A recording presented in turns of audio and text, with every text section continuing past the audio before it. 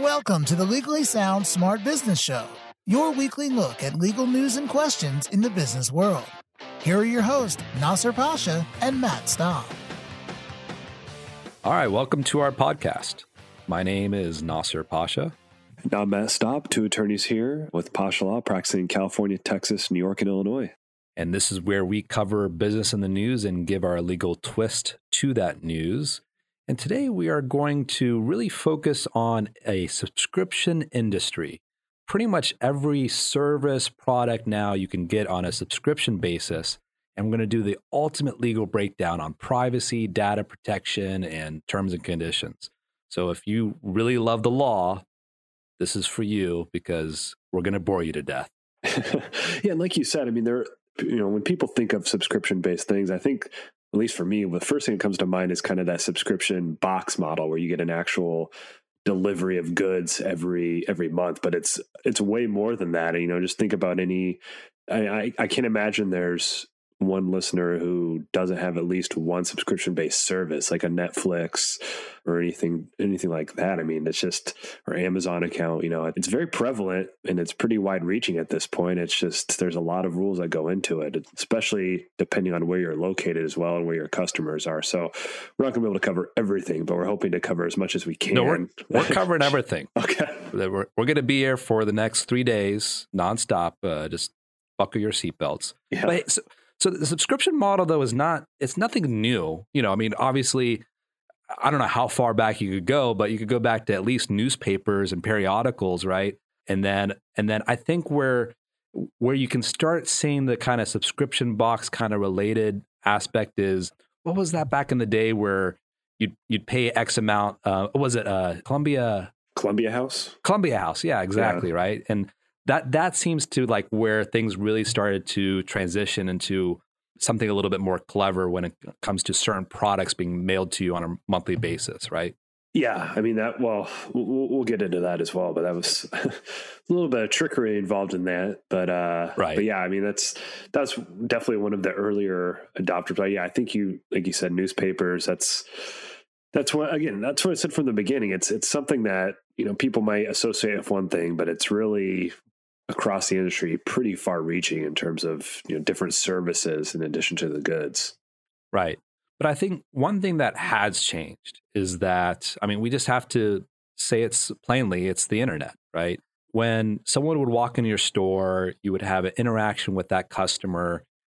Even if you had all the legal protections and things like that, it was just different, right? Because it was face to face. If there was an issue with the product or service, there was that kind of human interaction. Now it's like on the internet, the stakes are just so much higher, right? Because first of all, there's this wall of a computer in front of you, so all your customers feel protected, and frankly, even businesses feel protected to be a little bit more flexible in how they do things.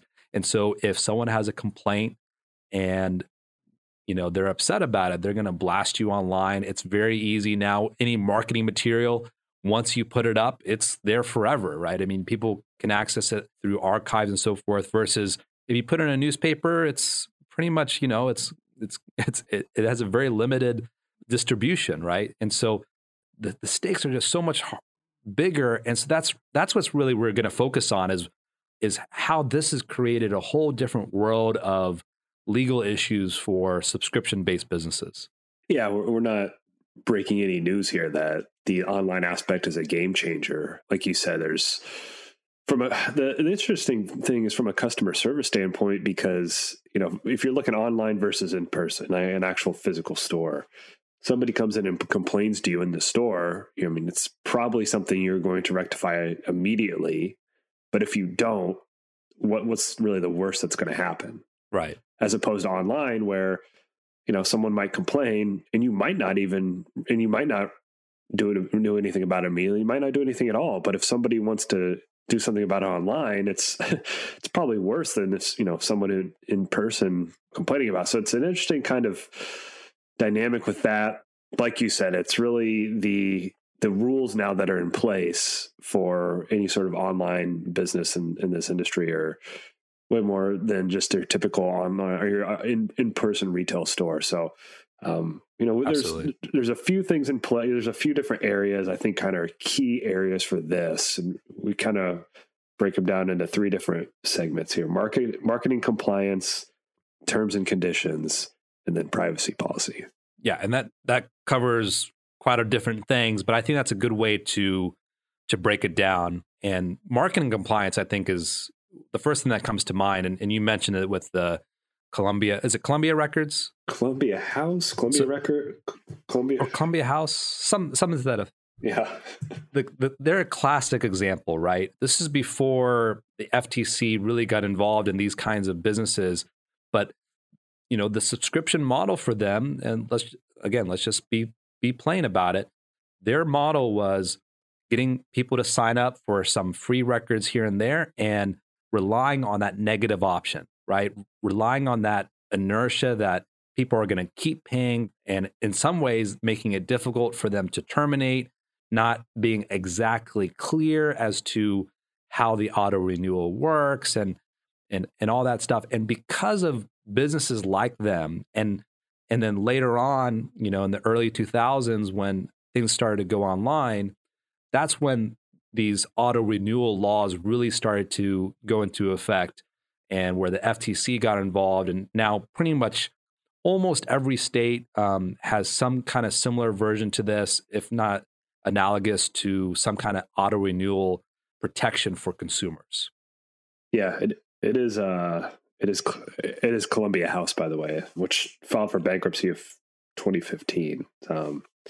So yeah, it's like you say, they kind of the negative option billing, and they weren't the only ones that are doing it. I know I've in the past where you go to a store and you check out and they offer you, it's like, oh, do you want 2 free magazines? It's like, well, that seems free? Like a good deal. That's great for free. And then you sign up and you get it, and then you don't read through the terms and conditions, and you get locked into some thing where every month they bill you X amount, and until you cancel, and they might make the cancellation difficult to do, and all these different things. So the rules that have been implemented since then are very consumer friendly, or way more consumer friendly than in the past, where these companies could get away with it. I don't think that's a reason that Columbia House went into bankruptcy. I just think that no one was buying CDs anymore.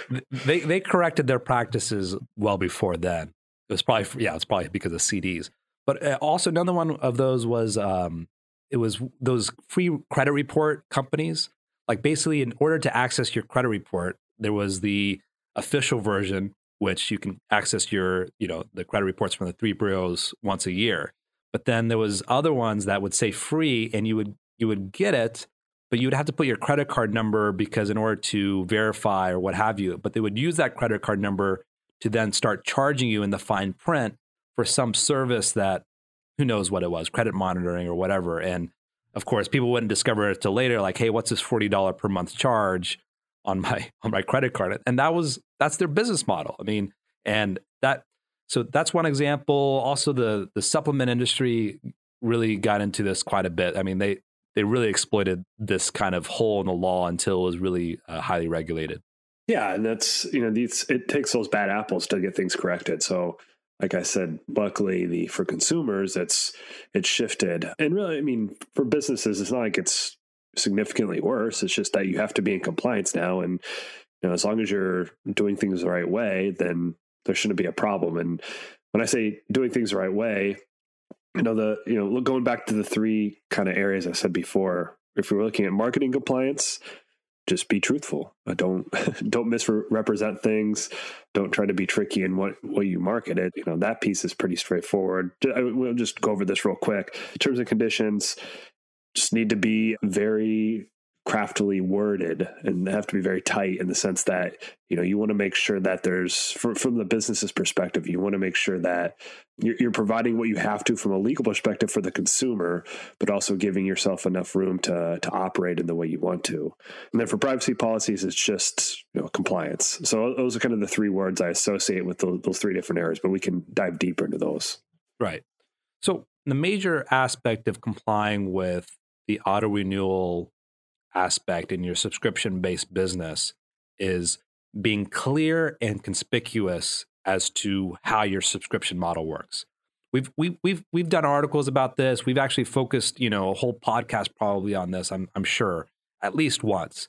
And so we're not going to go into too much detail, but if you can remember two words, clear and conspicuous, then you're pretty much most likely going to be on the right side of things. Now, each state is different. I mean, there's some specifics here, but it almost seems obvious because it's like, look, if your customer didn't realize that they were signing up for a subscription, then there's going to be other problems anyway, especially nowadays with chargebacks being so prevalent, these kinds of things and bad reviews. It's in your best interest anyway, let alone, being compliant with the FTC regulations and other state law.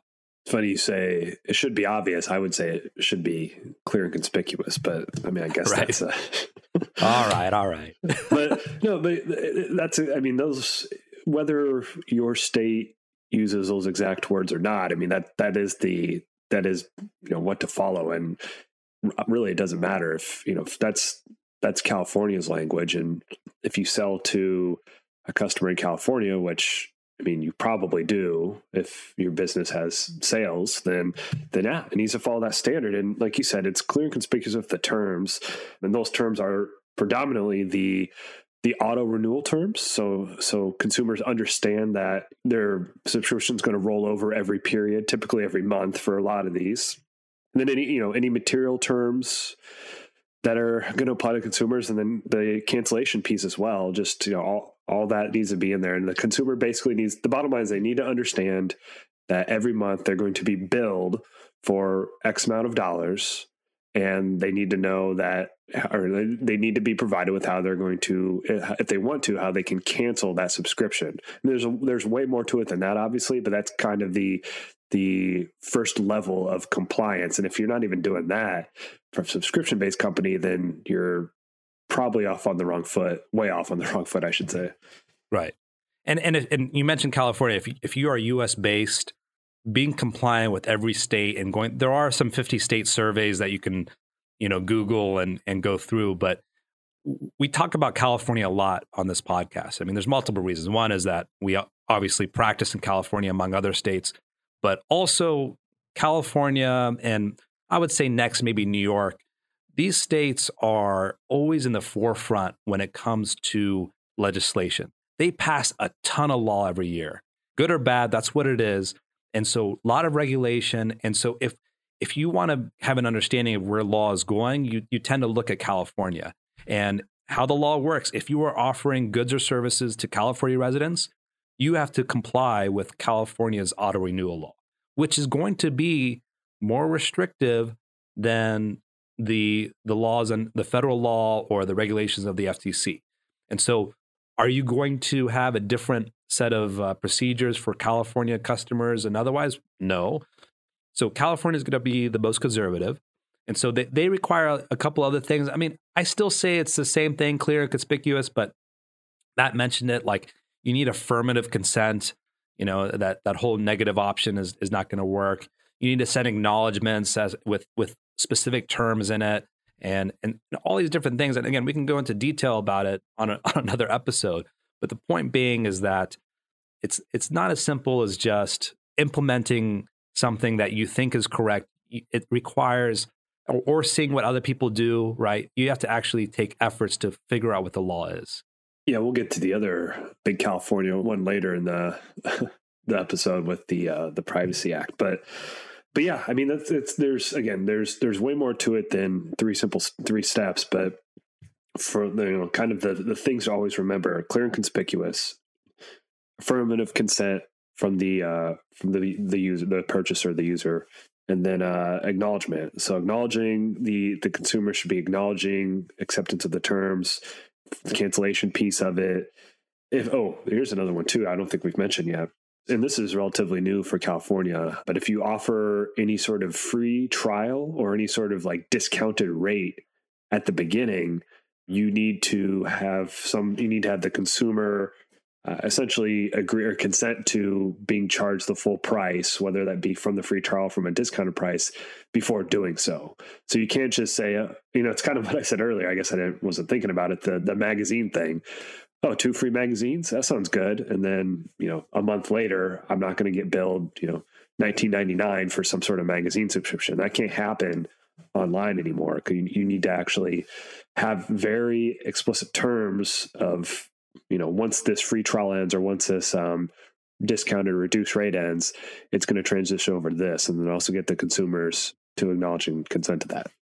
Yeah, and I think that's part of the more new restrictions California added within the last year on top of what's already on there. So and that's going to keep happening. Like Matt said, California is passing more law, and it's and I'm telling you, other states are going to follow this trend, but you're going to have to follow it anyway if you're doing any business with California. And that's what happened with eHarmony, right? I mean, eHarmony is a classic case. They obviously do business. I'm pretty sure it's worldwide, if not at least nationwide. And they got in trouble with California. The California state actually went through a whole lawsuit. They entered into a settlement agreement where eHarmony paid at least $1 million restitution to California customers, and another, $1 or $2 million in fines, et cetera. And they're not the only high-profile company. Big companies get into trouble with this issue. And so if you're a small guy, a lot of these California or state-specific laws do not have this private course of action if you violate these terms. For the most part, that's not true every time. And so often, if you're a small guy, it's not going to be as a big risk. But as soon as you get you get a target on your back, it's easy money to enforce for these states. And it's just like, if you're in a growth period, for example, it could really kill your business. And I've seen it personally. I've seen businesses really spend a ton of money on legal fees and so forth just because they made a mistake on, very early in their business. Yeah. I mean, you can type it into Google and find a handful of big companies that have had to correct this and change the way they, basically change their terms of service here. So it's definitely something, no matter your size. I mean, you want to be in compliance, but it's definitely not something that you want to just kind of think about it for 2 seconds and move on. It's really something you need to put some thought into, hopefully before you start making sales. But I know that's not always the case. Sometimes it's sales first and think later, but right. It's some general advice. So we spoke about state law and how that applies.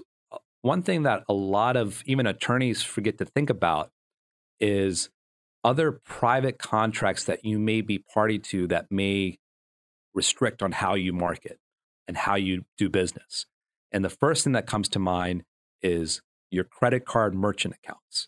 So do you accept MasterCard credit card payments? Because if you do, MasterCard just is, I think, let's see, today's May, I think on April 12th, I think the rules went into effect. So we're well past that. MasterCard gave their own rules as to how negative option marketing or services work. And it's not dissimilar to the law, but they require things like explicit consent, multiple acknowledgments, and ease of cancellation, and then a whole handful of other specific rules. So now MasterCard's not any state government, but of course they're a huge player in commerce. And if you're taking credit cards, you're most likely taking MasterCard. And so MasterCard and Visa, I'm leaving out Visa just for sake of simplicity, but Visa has its own rules as well. But MasterCard just recently announced theirs, so it's more topical. And so here now you have to comply with that set of rules as well. And so it can get very complicated, but at the same time, maybe because I don't know, Matt, maybe because we're just in it, but a lot of it's obvious, right? It's like it's part of the customer service to just be very transparent with them as to what's going on. You're not trying to trick them for their money. No. Right.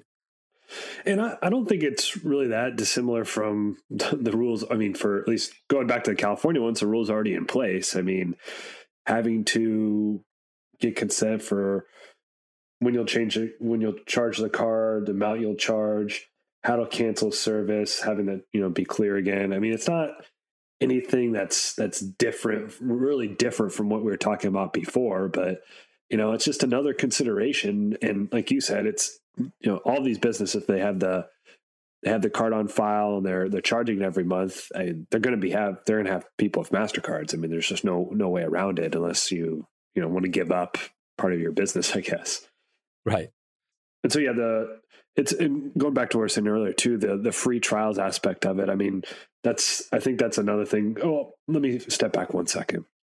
My guess is the reason they started doing this was MasterCard was probably dealing with a lot of chargebacks or contests on things because you have a consumer who didn't realize that they had a free trial that converted into a paid subscription, and they were, whenever they discover it, they start chargebacks, companies fight it, et cetera. They were probably dealing with a lot of that, and they said, all right, we just need to change the way we're going about things, and right. These are the new rules, so we don't have to deal with this anymore, and now we can just point to these rules anytime that something like this comes up. I think that's exactly what happened. The prevalence of chargebacks in this industry in specific, without going into details, because we've had clients like this and we've seen it in different capacities, but we've seen it where literally companies had so much problem with these chargebacks because their business model was such that it depended upon inertia, right? This of people signing up and just getting them to charge every month, that they had to keep creating new LLCs with different individuals to create new merchant accounts in order for them to keep perpetuating their business, because the credit card companies would shut them down and then they would create a new LLC, et cetera. Yeah. And that was literally their business model. So it's a little late, but it's a reaction to businesses like those. Yeah. We definitely had those conversations. I mean, I'm sure you can guess what type of some of the goods that are probably getting sold on that or services, but it's, run into issues with your merchant account and then have to find another way to keep doing business. But on the other side, I mean, we've definitely talked with companies too that were, trying to do things the right way. And we're basically met with, the opposite side of the equation of just consumers that were trying to, scam businesses and try to get something for free. And then they know they can just, I don't know how this probably affects their personal, relationship with their credit card, but they get something for free, they charge back, they have a good feeling they can win it and just go about it that way. So there's legitimate and not so legitimate cases, but it's I think this is definitely a step in the right direction, and just another, again, I don't think it's too much more on the plate for businesses that are dealing with this sort of model, just because it's, if you're not already in compliance with these MasterCard rules, then you probably aren't in compliance with the rules that are already in place, from other states and federal law. Right. All right. Let's talk about privacy policies. I mean, this is a topic we've covered a little bit in the past, and I remember doing old episodes or articles about this, and I think we've always been kind of dismissive about it, because it's like the old rule of thumb was that, look, you have one and it's not a big, just make sure you follow it. It's become a lot more complicated than that. In fact, there was a time where, well, we'll get to that. I mean, as far as the requirement to actually have a privacy policy, it was just good practice. For the most part, there wasn't a lot of law that actually required it. But now there are a few states that require it, but there's no federal law, for example. And so basically, if you collect any personal information from California consumers, again, there's that California again, right? Then you need a privacy policy.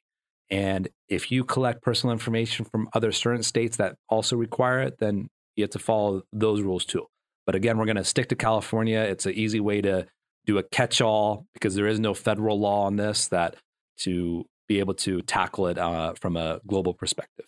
Yeah, no federal law. There's some international law we'll get into later. Right. But yeah, I mean, it's, again, if you're doing business online, you're going to have people that are from California, and so these are going to have to be the compliance. So you need to have the privacy policy in place.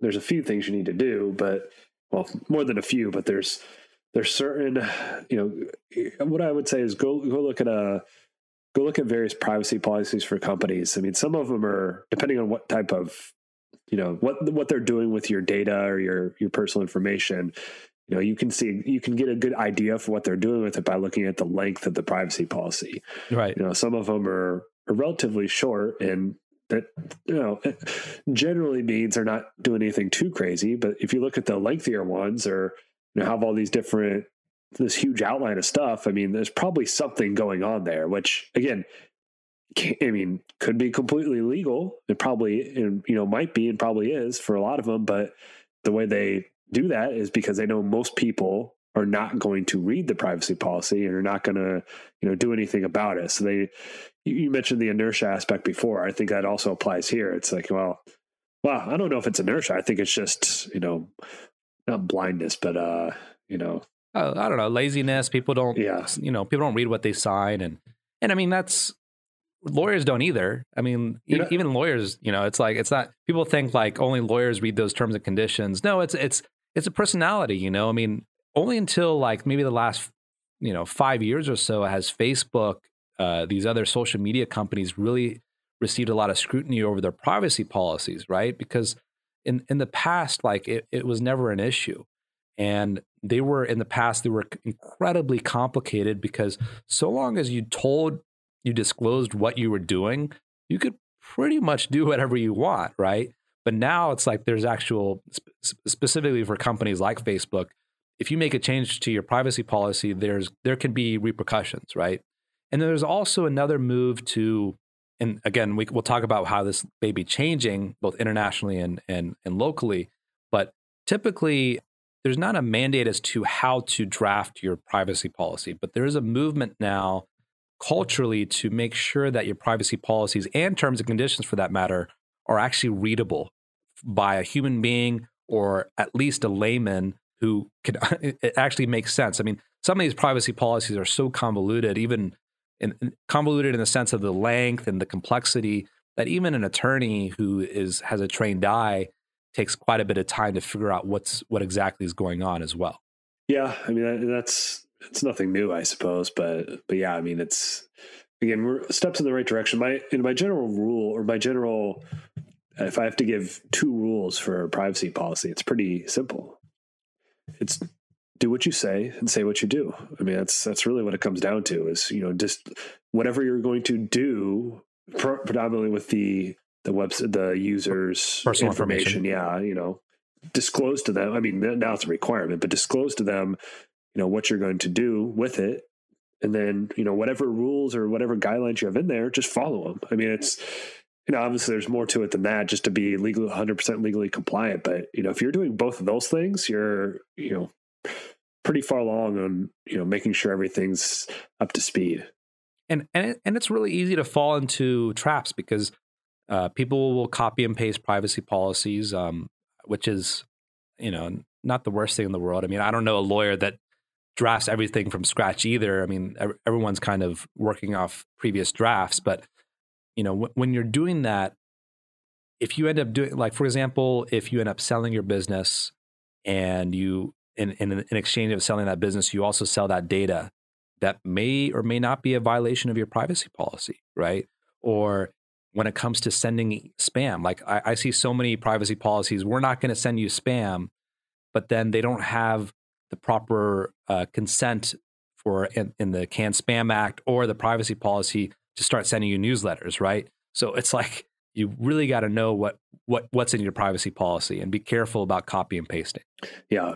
So do you want to get into which one do you want to do first, GDPR or the California one? That's California Consumer Privacy Act that's not in effect yet. Both stress me out, but let's do GDPR first. Okay. That's something since it's live. I think, I mean, GDPR was about this time last year, right? That everyone was talking about it.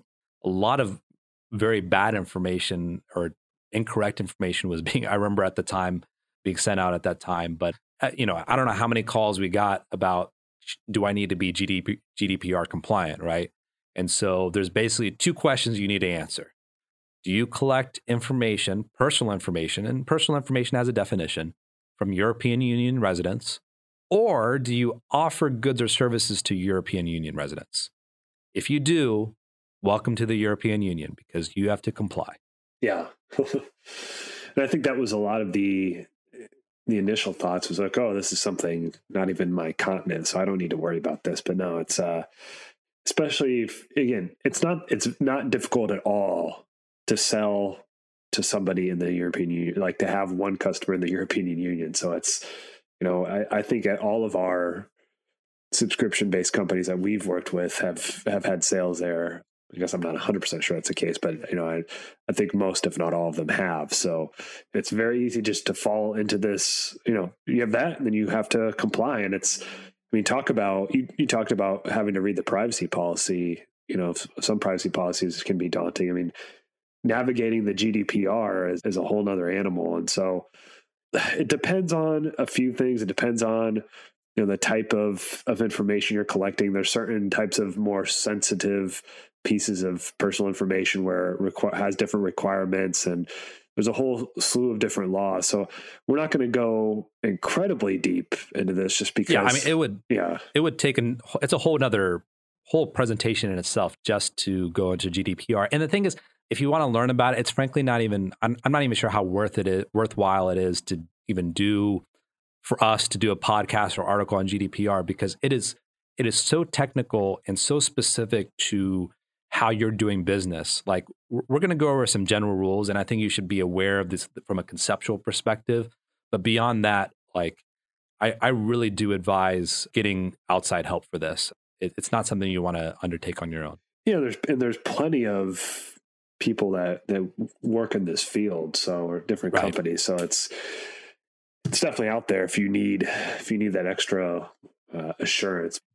So why don't we just go over kind of the basic rights under the GDPR, basic rights for a user. And I guess one thing we should say too is, this isn't a situation where, you don't comply and, who cares what, or slap on the wrist. There's some pretty substantial penalties involved depending on the circumstances. So I would encourage everybody to, try to follow these rules or these guidelines, because it's not just something minor. That's, it could be pretty significant. But okay.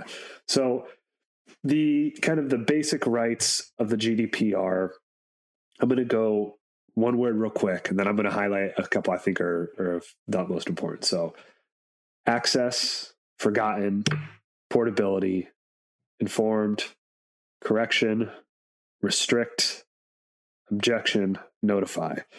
So I think to me, you might have a different opinion. To me, the biggest ones are the ones to really highlight: the right to be informed and the right to be notified, which I guess shouldn't be of any surprise. I mean, the right to be informed means that, in the privacy policy, it's going to contain for the user, it's going to tell them, again, what the site's doing with their personal information, who they're disclosing it to, all the different uses they're applying it with. So that obviously has to be in there. And then the right to be notified. The big one with this is if there's any sort of compromise or breach, the notification aspect of it. And we're going to touch on this later, so I don't want to go real deep into it right now. But those are kind of the two ones I've really highlighted. It's kind of the tier one, but I don't know if you've other ones you feel strongly about.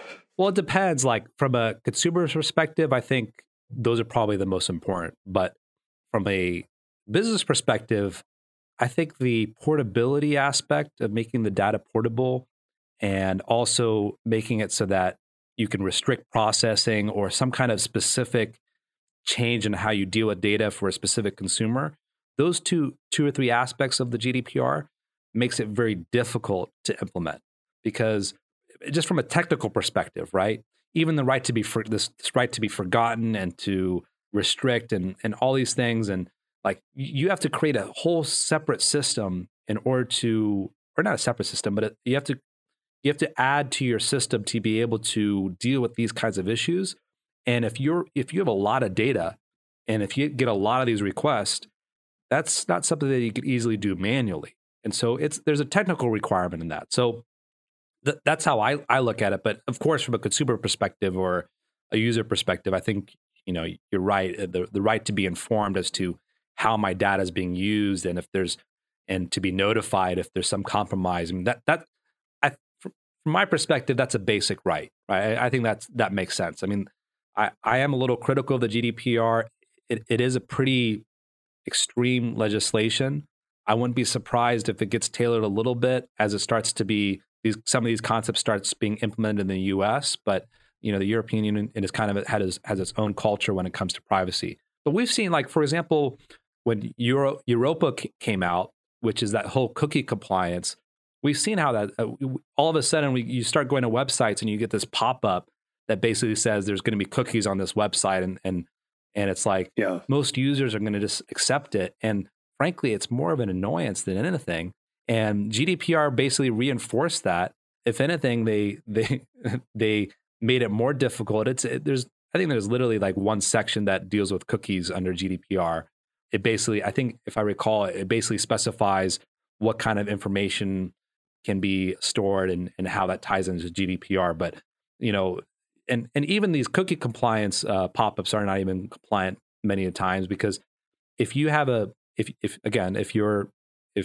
the European Union law applies to you, and we've talked about that, then if you're collecting cookies that's storing private information or something to that effect, you need to give prior informed consent. And that means that if you have one of these, and I see this all the time, you see a pop-up that says this page uses cookies, and then it gives an option to say okay, but it doesn't give you the option to decline. That is not okay. Like, in fact, from a technical perspective, until the user presses okay, there shouldn't be a cookie saved on the user's computer. And so a lot of people don't realize that when they're implementing this, they're like, okay, I'm just going to give a pop-up and for them to press okay. And then we're just going to automatically load the cookie. But no, you have to actually code in to make sure that the cookie isn't loaded until there's consent, which is, again, a totally different concept. And frankly, both from a technical perspective and frankly, from a user perspective, I find it very annoying. Like, most people don't care about the cookies, but some people do, I suppose. I don't know. Yeah, it's funny. I went to some countries in the EU earlier this year, and you definitely, it's like every site you go to now, all that stuff pops up. I mean, you see it here in the US, but it's like it's like way all over the place there, and it's just it's funny to see that, and but that's how it's supposed to be. I mean, like you said, it's probably more of an annoyance a lot of times, but it's guidelines that need to be followed. So make sure it's done correctly from the business perspective. I mean, I get it in the sense but it's almost like 10 years too late, right? In the sense that maybe 10 or 15 or even 20 years ago, where people didn't realize that when you went to a site, they could save a file, call it a cookie in your browser directory or what have you. And others, not only that site, but other sites could access that file again later, right? And that allows them to track you from site to site. If there's a coordination between different websites, I mean, it could get really sophisticated to the extent that that's how you get those stories where these websites know that you're getting married before even you do, or what have you, right? Yeah. Because I remember we talked about it. We started seeing engagement rings ads everywhere just because it was after we got engaged, right? And so that was a long time ago, but now it's like that seems to me that's pretty well. Most people understand that, and of course, there's plenty of apps and ways to prevent cookies being loaded to your computer, and you can use private browsing and VPNs and these kinds of things, and people get it. But I don't know. I mean, I guess I get annoyed because from a technical perspective, like I like to code on my free time or what have you, and it's like, why? Like, it just seems like an extra step that's so unnecessary. Yeah. Yeah. No. Well, do we want to get into the California Consumer Privacy Act? Yeah, I do. Really quick. So we did touch on whether GDPR applies to you, but one of the ways that you can think about avoiding it is that there are some guidelines on whether it applies to you. And I know we made it simple into 2 questions, but you should know that just having a website, for example, that doesn't mean automatically just because European residents can access that, that's not enough. But other things are come into play. Like, for example, if you're selling products or services and you specifically state that, we ship to the European Union, or we accept euros or other currencies or even languages. If you're a US-based website, but then you also are able to access your website in French or Spanish. Spanish depends, but or Italian, but other European country languages, that also leads more that you're actually marketing and giving access to your goods and services to European residents. So it's just something to think about, that it's not automatic. If you're trying to make the decision whether you have to become GDPR compliant and you want to try to avoid it, there are ways to do it legitimately. But frankly, if you want to do business there, then you're going to have to comply. Yeah. We always say err on the side of compliant. Well, not err on the side of, I've never said err on the side of complying. I don't know why I said you that. Always say that. But if you think you fall under it, then you probably do. So you probably do. Yeah. Yeah. But not to say that there might be a way out of it. It's just, you probably do and you need to seek more counsel. Yeah. All right. Okay. Now we can talk about the CCPA. This also, if GDPR annoys you, CCPA is probably going to annoy you too, most likely because it's more applicable to us U.S. Residents. Yeah, I mean we're what, about 6 months out for it going into effect. I mean we've seen some stuff, but haven't seen a tremendous amount. But I think probably like with GDPR, we'll get a huge push the last couple of months. Right. Just a bit flooded, so be prepared. So what is it? It's California Consumer Privacy Act. So it's kind of, I mean, I think it's kind of a toned down version of GDPR. I mean, still there's rules in place, but that's kind of how I look at it. So yeah, I keep reading the details and the fine print, and I go back and forth. It's definitely more narrow, but then there's sometimes it goes a little bit beyond GDPR, but most of the time it's a variant. It's a lesser degree for sure. Yeah, I mean, one of the big things is who it or what sites it applies to is going to be far less than under the GDPR. Yeah, we're dealing. That's the saving grace. Yeah, for sure. So if you fall in one of these three categories, you're under it. So you have to comply. Let's see, 25 million in gross revenue.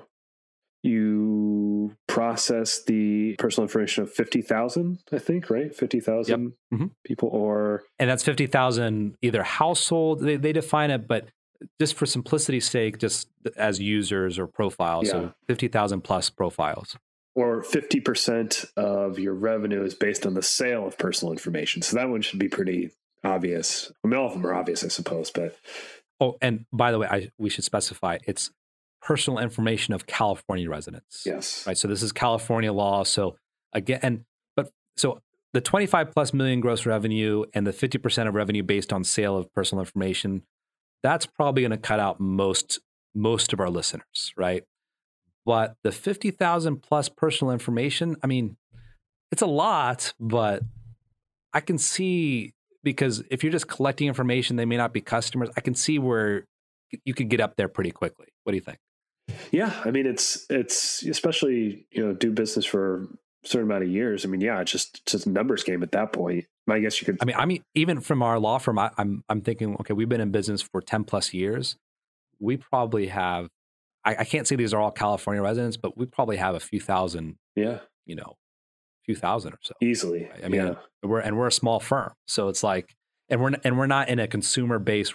Keep in mind we are business based, so we're not targeting consumers, and so it's like I think that's easily to get there. Yeah. So generally speaking, what does this cover? So if it applies to you, here's what you need to let know for the users. Here's what you need to provide them. You need to let them know what personal data is collected, who it's sold to or disclosed to, if it is sold or disclosed.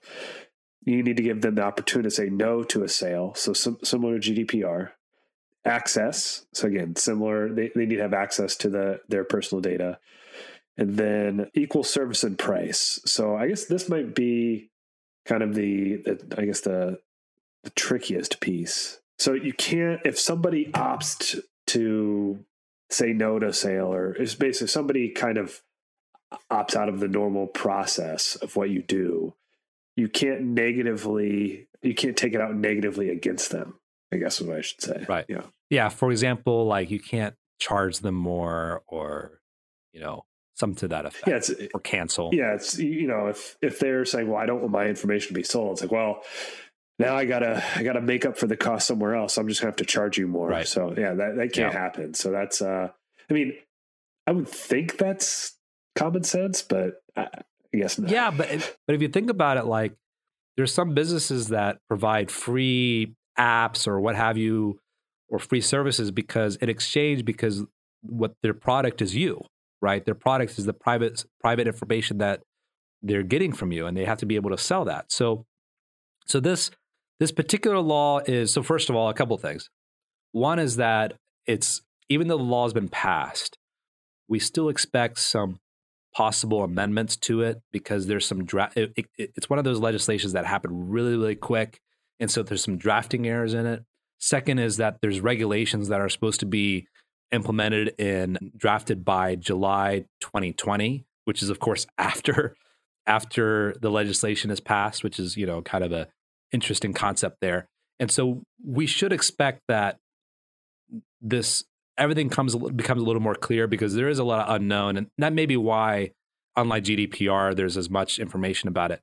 So that's one aspect. But the second aspect is that, like GDPR, this is going to have a worldwide effect for companies that, especially the large ones that fit into this category. They're not going to create a separate process for California residents. They're going to, well, to a certain extent, but they're going to implement this across the board, and it's going to have varying changes to specific business models. And the main one I'm curious about is these business models that are specifically relying on personal information to do their business, in the sense that they're not charging consumers or offering something for free. I'm trying to think of there's different ones, but I'm trying to think of an example. Yeah. I mean, and it may be businesses that still charge, but you don't know. Some of these businesses make a ton of money just on selling. Yeah. And if all of a sudden, like, they have to notify their consumers, that's going to hit their bottom line. It's like, you know, these consumers like, well, I don't want you to sell me my information. And then they can't, you know? And at least in that case, like they'll only have to comply with that request from California residents. You know, just because the law applies to you doesn't mean that a non-California resident that requests the same thing has the same rights as a California resident. That's not the case. Okay, so we covered privacy pretty extensively. GDPR, CCPA, privacy policies in general. But what about data in general? When you're storing this information, what if someone hacks into your account and there's some kind of data breach? What do you do? And this is, I don't know. Blame someone else. Well, I was going to say is I don't know a prominent website that has not been subject to some kind of data breach. Yeah. At least, if not publicly, then most likely privately, because sometimes there may be a data breach that they may not be required to publicly disclose. But and the prevalence is extreme. Ask any consultant in the technical industry, if you just follow the news, the ransomware is just increasing like crazy. We've had personal experience with clients, and it's not just big business. It is small business too, especially because, you know why? It's a lot more crippling sometimes, right? Yeah. And they're easier targets, and they pay. You know, we've done some coverage on our social media and articles about how even the most, you know, technical companies, they claim to be able to de-encrypt your data after a ransomware attack and this and that, but oftentimes their best solution is just to pay the ransom or pay some negotiated ransom in order to unencrypt your files. And it's a horrible, horrible business that is just, I don't see any decrease in it. It's only getting more difficult. Yeah, because the answer is because data is only getting more valuable. So I don't see it going away. It's really whether who can outpace who, you know, I mean, but, you know, find a new way to protect data, a new encryption is just going to be busted. So it's breached. I mean, so I mean, you can't think about it from that aspect. So from a business perspective, like what can you do? I mean, you can I think, like you said, putting as much protection in place obviously is ideal, but let's pretend that the worst case scenarios happened and your data's been breached. How do you need to respond? Do you need to disclose it? So we can dive into that here. So yeah, first thing is that when you get a breach, it's incredibly complicated. Again, I think I've been repeating that over and over again for every topic, but this is the most complicated. Yeah, and the reason is because every state is different. And so whether you need to disclose. And so if you have a certain number of residents or persons of personal information that their information has been leaked of a certain state, then you may or may not have to do that. And each state has its own definition of what a quote breach is. And you would think that's not it's a unambiguous definition, but if you think about it, yeah, if a hacker comes in and takes information and then posts it online, that seems pretty obvious. That's a breach. But what if they just come in and a program is ran and it encrypts all your data, and then it's a ransomware attack, but you cannot prove whether or not a third party actually accessed the information. Maybe they just locked it up. And so is that a breach? Well, in some states it is, in some states it may not be. So that's one aspect. The second definition that you have to look at is data. What is personal information? What is data? If they take a list of names of your customers, is that a breach? It may not be in some states. It may be in other states, but some states require that, okay, it has to be a combination of first and last name with an email address, or if credit card numbers, and they'll have a whole list of different things. California is pretty developed in law of that. And then lastly is how many records. If it's very few, oftentimes the breach notification requirements are not as stringent. Sometimes there's like different levels. Like, for example, if you hit a certain amount of records, then you just have to notify the users. If you hit another threshold, then not only have to notify the users, but you have to publish it on a news source or on your website. If you hit another source, then you actually have to provide them other services like credit monitoring or identity theft protection and these kinds of things. Very quickly off topic, not too off topic, but the data piece. You don't follow basketball, but there's a post game. I follow basketball. Test me. I don't know how many years ago. It was a few years ago now. One of the coaches, it was a playoff game they lost, and he was complaining about the officiating and like the number of fouls called. And in the NBA, there's been a big drive towards like data analytics and all this stuff. And he was reading something about how like the foul discrepancy, he just goes, take that for data. And it was some huge clip that's it gets used all the time now. Basically, it's like all these people are pushing towards analytics, and he brings up one like very basic number. Not a very good story, but I just always reminded of that. So going back to what you were saying, it's I think from the first step is to try to figure out what happened, and then you just look, and like Nasser, like you were saying, it's was it a breach? Going through the law, essentially. I mean,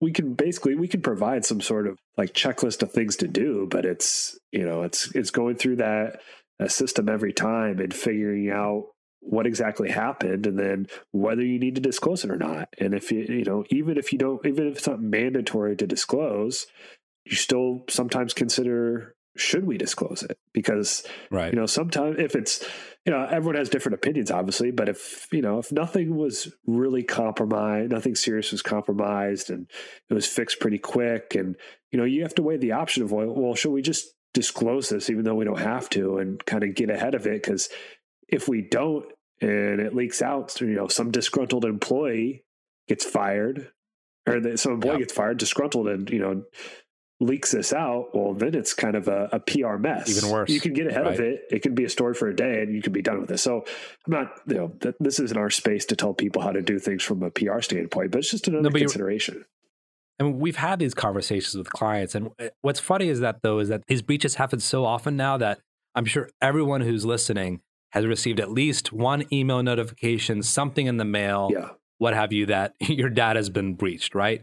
And so it's like, it's almost as if like it's part of part of doing business and going through it. We've been in conversations too where it's like you may be legally required to do so, but look, if no one knows, then what's the big deal, right? Yeah. But we've seen high profile cases where companies knew months prior to when actually disclosing, which that's another thing. There's also a time requirement. As soon as you discover the breach, how fast you have to do it. And I've seen as little as 10 days. And I think GDPR, I can't remember the number of days, but it's a very short period of time, which requires disclosure as soon as you're able to find out. Very scary stuff. And I do have some tech background, and so I may be speaking a little naive here, but it seems to me one of the best protections is not even a legal protection, but really beefing up your tech protections. And something I keep hearing often from tech people is that of encrypting data. This isn't a tech podcast, but I think for some reason, because there's this thought that if you encrypt the data in your databases, both in transit and in rest, as they say, there's some kind of slowdown in your transactions and so forth, and it affects performance. But when it comes to sensitive data, social security numbers, even email addresses, passwords, definitely, right? I mean, that seems like a no-brainer, but little things like that needs to be really considered highly. Yeah. There was one, I'm sure this applies to multiple ones, but there was one somewhat recently where it's basically found out, they're kind of leaked that there's a data breach, and they sat on it for a while and didn't, it's like, when were you planning on telling everyone about this? And they, I don't know, I'm sure that applies. I feel like we've covered it. Yeah. It's happened multiple times, because that's what will happen is they'll disclose it. And then if it's a big breach, you may get some investigations, right? Whether it's from the FBI or whether it's from, like, for example, speaking of what kind of information, like, for example, if you hold patient health information, then breach laws when it comes to HIPAA is completely different, above and beyond what attorney generals and other states require, and state data breaches and so forth. So yeah, and then the other thing we'll say about this is, I would say let your insurance company know about it.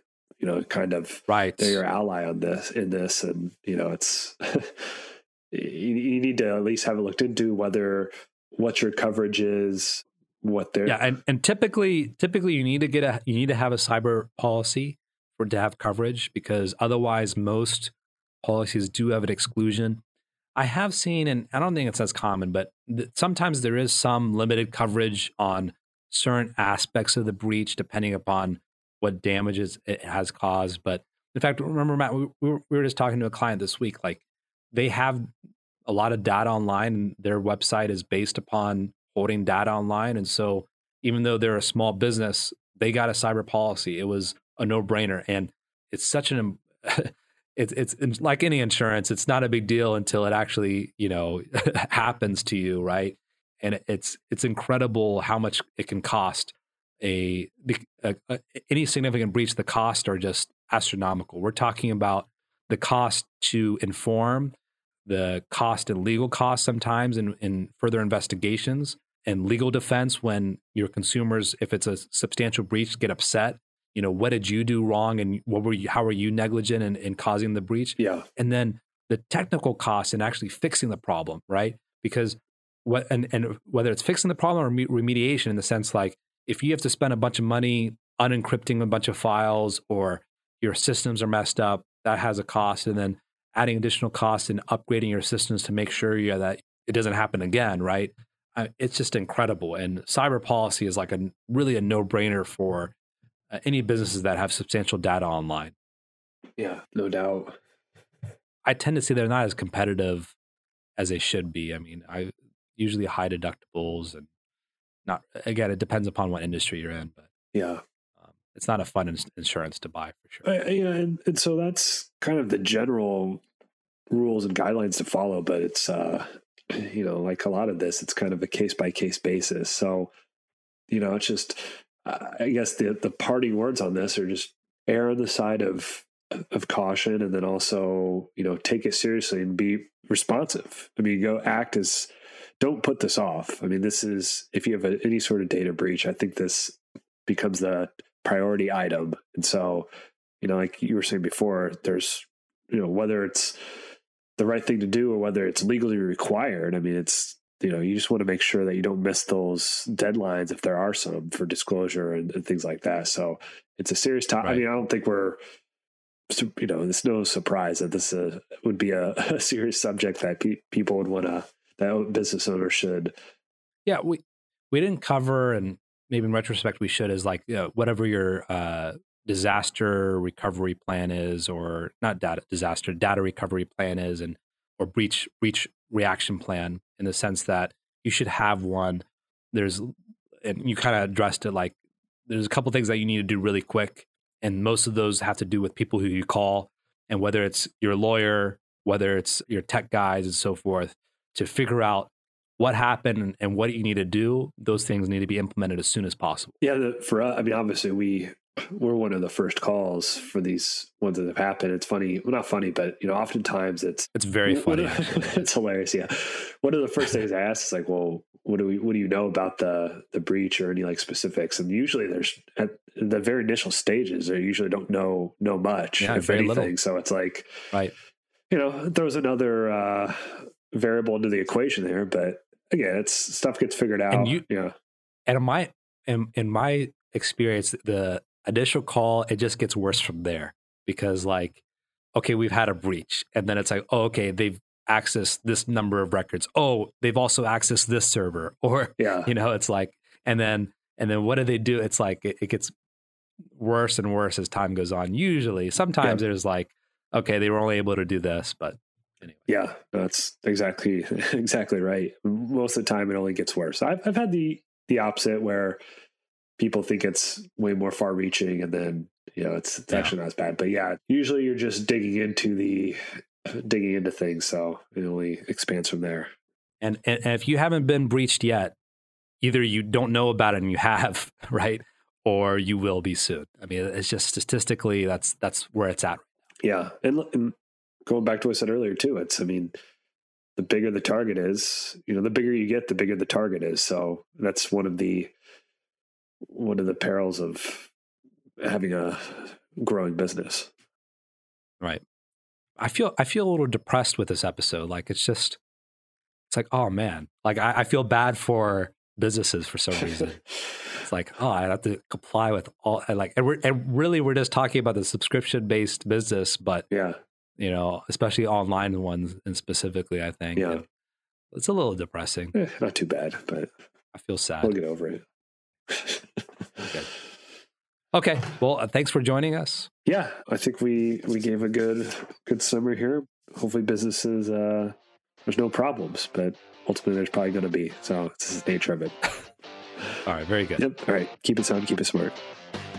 This has been the Legally Sound Smart Business Show with your hosts, Nasser Pasha and Matt Staub. The Legally Sound Smart Business Show is your weekly look at legal news and questions in the business world. Legally Sound Smart Business is a podcast that is intended but not promised or guaranteed to be current, complete, or up to date, and should in no way be taken as an indication of future results. No attorney-client relationship is created by listening or submitting questions to the podcast. The podcast does not constitute legal advice, but rather is offered only for general informational and educational purposes. You should not act or rely on any information in the podcast without first seeking the advice of an attorney. The opinions expressed in the podcast reflect the views of those individuals and do not necessarily represent the views of any other individual or business. For more information about the Legally Sound Smart Business Show, visit LegallySoundSmartBusiness.com.